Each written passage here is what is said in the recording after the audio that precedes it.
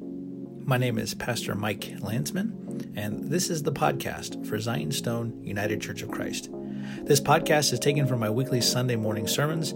I pray that as you listen to them, they will be a blessing to you and strengthen you in your walk with our Lord and Savior Jesus Christ. Here's what we have for today. Christ is risen. He is risen. When I was a kid, we had the Disney Channel on cable way back when cable was actually still a box that had a wire connected to something else behind the TV, and the buttons you pressed actually had like a tactile feel to them and made a noise. But I remember watching something that they had called Tall Tales. And in it was full of figures from American mythology, like Paul Bunyan, the giant lumberjack with his huge axe, and Babe, the big blue ox, and they kind of tramped and stomped around America doing nice things for people. And then you had the story of Johnny Appleseed, who was a real person and a Swedenborgian, by the way. How he traveled all over America. It was his life's mission to plant all these apple trees all over the place. And then we hear stories of John Henry Irons, I believe, who raced the electric or the steam engine with the railroad spikes. And we grow up hearing these stories and even seeing them animated, and like Pecos Bill, lassoing a tornado and riding it and taming it, to save the people there out in the vast areas of the Wild West. And these tall tales are entertaining, and they're fun, and they're part of the mythology of America, the tales we sort of tell ourselves about who we are and where we come from. But and sometimes when we approach Scripture, we have that same mentality when we read the stories of the apostles or of the life of Christ, that these are just stories, and all they're doing is just telling us a moral. And that moral is basically the same moral that you'll find whatever religion that you choose to believe in. We're all just believing the same thing. We're all headed towards the same destination. And we're all just learning out how to be good. That's what religion is for, to teach us, to give us these mythological stories so we can be good people. But at the same time, we don't actually need these stories anymore to be good people. We could just be good people because evolutionary processes have driven that inside of us. But when we read the story from the Scriptures, even though the Bible does contain things like mythology in it, even though it does contain ancient prehistorical narrative in it, the Bible is something else. It is not meant to teach us how the leopard got his spots, or how the elephant got his nose, or how the crocodile got his nose, or how the snake learned to crawl, or whatever. It's not like reading Rikki Tikki Tacky Tavi. The Bible is a completely different kind of book. It's a series of books, all testifying to the person and work of our Lord and Savior Jesus Christ, whose resurrection from death we celebrate this morning. As J.R.R. Tolkien said to C.S. Lewis when he was trying to reach out to him about faith, and Lewis was a staunch atheist, Tolkien said they connected because of their love for stories, and for fairy stories in particular, and myths, Nordic myths. And Tolkien said to Lewis, yes, these are myths, but this is the myth that is true. And that started Lewis on his journey to becoming a Christian and a prolific defender of the Christian faith. And when we read the stories, or that we heard read this morning from the book of Acts, from the epistle to the Colossians, and from Luke chapter 24, they have a very different tone than these tall tales of American history, or the mythological figures of American history. They have a completely different tone. And this morning, my sermon title is Seemed an Idle Tale. Because in the Gospel of Luke, chapter 24, verse 11, after the women came to the tomb and they saw that Christ had been raised from death, they came back and they told all the apostles. And like men do from time to time, and I am very guilty of this, we do not listen to women and to our wives. Wives, that was your opportunity to say amen. And you would think by now that I would have learned this lesson, but I still struggle with this all the time.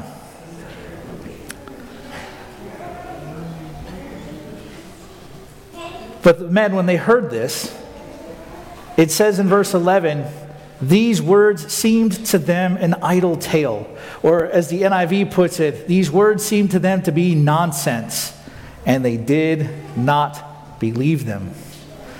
But there was something about it that spurred Simon Peter to be like, maybe there is. So he gets up and he goes to the tomb, and he sees the grave clothes lying folded there.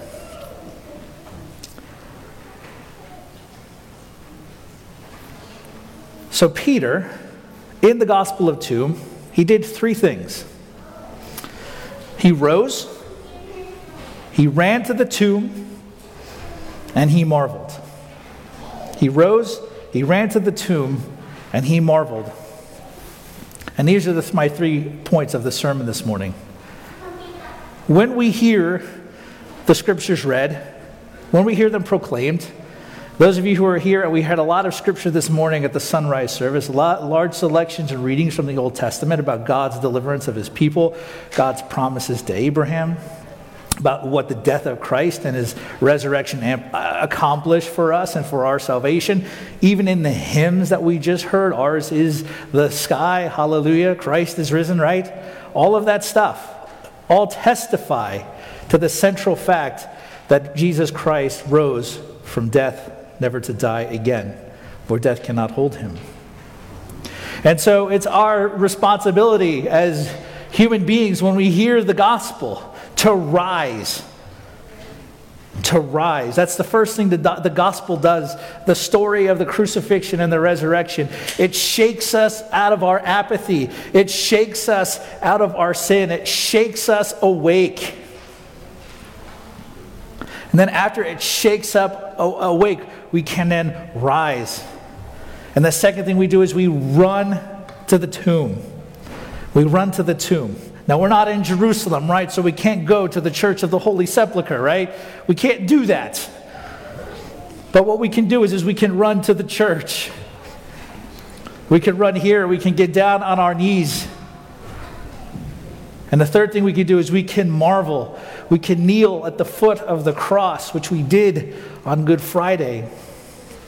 And we can marvel at what the Word made flesh accomplished for us in our salvation.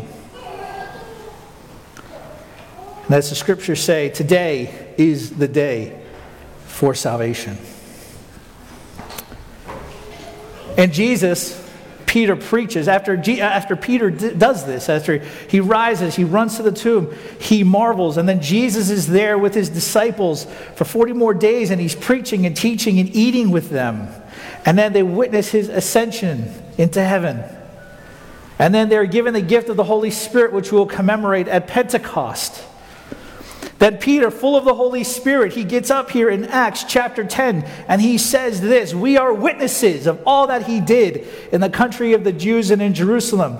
They put him to death by hanging him on the tree, but God raised him on the third day and made him to appear, not to all the people, but to us who had been chosen by God as witnesses, who ate and drank with him after he rose from the dead.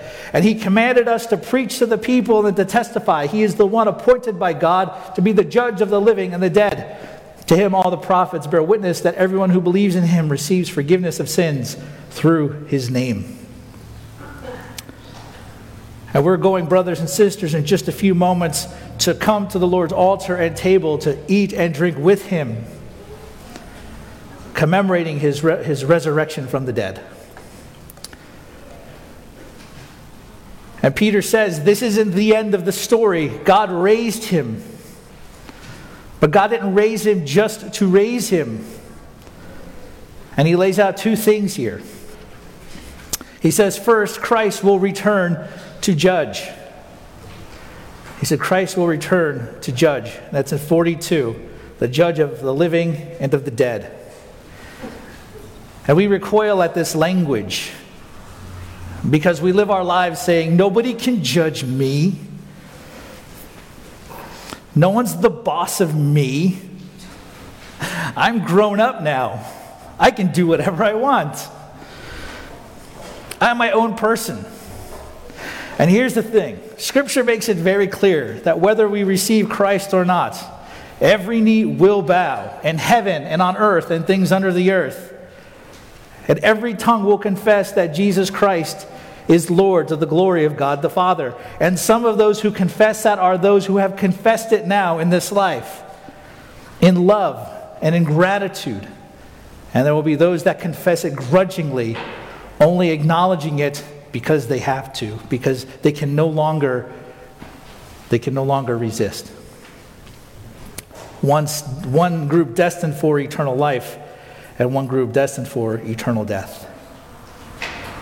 The second thing that Peter says is that Jesus has been raised to forgive our sins. That everyone who believes on him will receive this forgiveness of sins through his name. St. Paul notes in Romans chapter 6, verses 5 through 7, "For if we have been united with him in a death like his, we shall certainly be united with him in a resurrection like his. We know that our old self was crucified with him, in order that the body of sin might be brought to nothing, so that we would no longer be enslaved to sin. For the one who has died has been set free from sin." Jesus has come to forgive us. And so you might think to yourself, well, that's great, St. Paul. You said if we are united with him in his death, then how do we do that? Does that mean then, brothers and sisters, that each and every single one of us is then destined to journey to Golgotha and to be crucified to a cross? No. Where have we died and been buried with Christ? This is not a trick question. In our baptisms. And we heard a lot of this, a little bit more this morning when we had the readings from Exodus about the children of Israel being delivered through the waters. But Scripture says that baptism is where we have died with Christ, where we identify and participate in his death. Because, St. Paul says, we will be united with him in a resurrection like his. So those of us who have been united with Christ through the waters of baptism and through faith, having been justified, having peace with God, we then are no longer enslaved to sin. Our sins are forgiven. Because if we have died, then we have been set free from sin. And so a lot of the New Testament is, since Jesus has done this for you, then let's live this way. And in the epistle reading we heard from Colossians, we see the third thing, and that's our glorification. St. Paul, like I said, he said we will be united with him in a resurrection like his, right? So I say this all the time, so I won't talk about it too much, right? But our journey, our destination as Christians is not puffy clouds that look like cotton balls and be giving harps and just kind of playing up there forever in heaven doing nothing, just kind of sitting around and, yay, isn't this fantastic and wonderful? That's not our destiny. We are united with him in his death. We are united with him in his life, and that's what the resurrection accomplishes for us. And in Colossians, St. Paul says in verse 4 of chapter 3, when Christ, who is your life, appears, you will also appear with him in glory. That glory, that glorification that he has, he gives that to us. That is our goal as Christians. Not disembodied existence floating around somewhere in the ether. It's not being united to some cosmic spirit or becoming one with the universe. There's a lot of talk nowadays about the universe sent this to me, the universe sent that to me. The universe has no will, has no mind, has no purpose. So how can the universe send things to you? What has a mind and a will and a purpose that exists beyond the universe, in whom the universe exists, namely God, sent his Son to you so that we could be united with him. That's what forgiveness of sins is all about. Not to make us feel bad about what we've done. Of course, there is something about that. But to lead us to repentance. And on Easter Sunday, and Good Friday and Maundy Thursday, if you can't come into a church and hear Christ crucified, dead, and raised again for your justification, for your freedom from sins, then I don't know what we're doing here. Because Christ didn't die to give you a new beginning. Christ didn't die because of spring flowers bring new life and seasons change, and that's why Jesus rose to show us that there's always a new beginning after something bad happens. Christ died and rose again to unite you to the God that you rebelled against, that I rebelled against, whose face we spit in. He died because he loved us. If he didn't love us, then we would have had to die, right? But Christ, as the scriptures say, greater love has no man than this, and he laid down his life for his friends. And what does Christ say to his followers? He says, I do not call you my servants. He says, I call you my friends. And so if you're sitting here, I can't make it any clearer today. If you have not received Christ, if you do not trust in Christ, if you've been attending church your entire life, today is the day of salvation. Place your faith and trust and your hope in Jesus Christ and be baptized and be received into his heavenly kingdom. This morning, I read the Easter homily of one of my favorite church fathers, John Chrysostom, and I'll just read a small portion of it to conclude this morning. He says this: hell took a body and discovered God. It took earth and encountered heaven. It took what it saw and was overcome by what it did not see. O death, where is thy sting? O hell, where is thy victory? Christ is risen, and you, O death, are annihilated. Christ is risen, and the evil ones are cast down. Christ is risen, and the angels rejoice. Christ is risen, and life is liberated. Christ is risen, and the tomb is emptied of its dead. For Christ, having risen from the dead, has become the first fruits of those who have fallen asleep. To him be glory and power forever and ever. Amen. Thanks for listening to today's podcast. If you have a few minutes, I'd ask you to go to gofundme.com/Zion's Stone Church Repair Fund. We have some significant repair work that we need to do on our bell tower, as well as some repair work due to a recent lightning strike. Anything you'd be able to help us out with, we would greatly appreciate it. If you'd like to get a hold of me, or you have any questions about what you've heard, feel free to reach out at our Facebook page, Zion's Stone UCC, or you can check us out on our website, zionstoneucc.com. Thanks for listening, and may God bless you.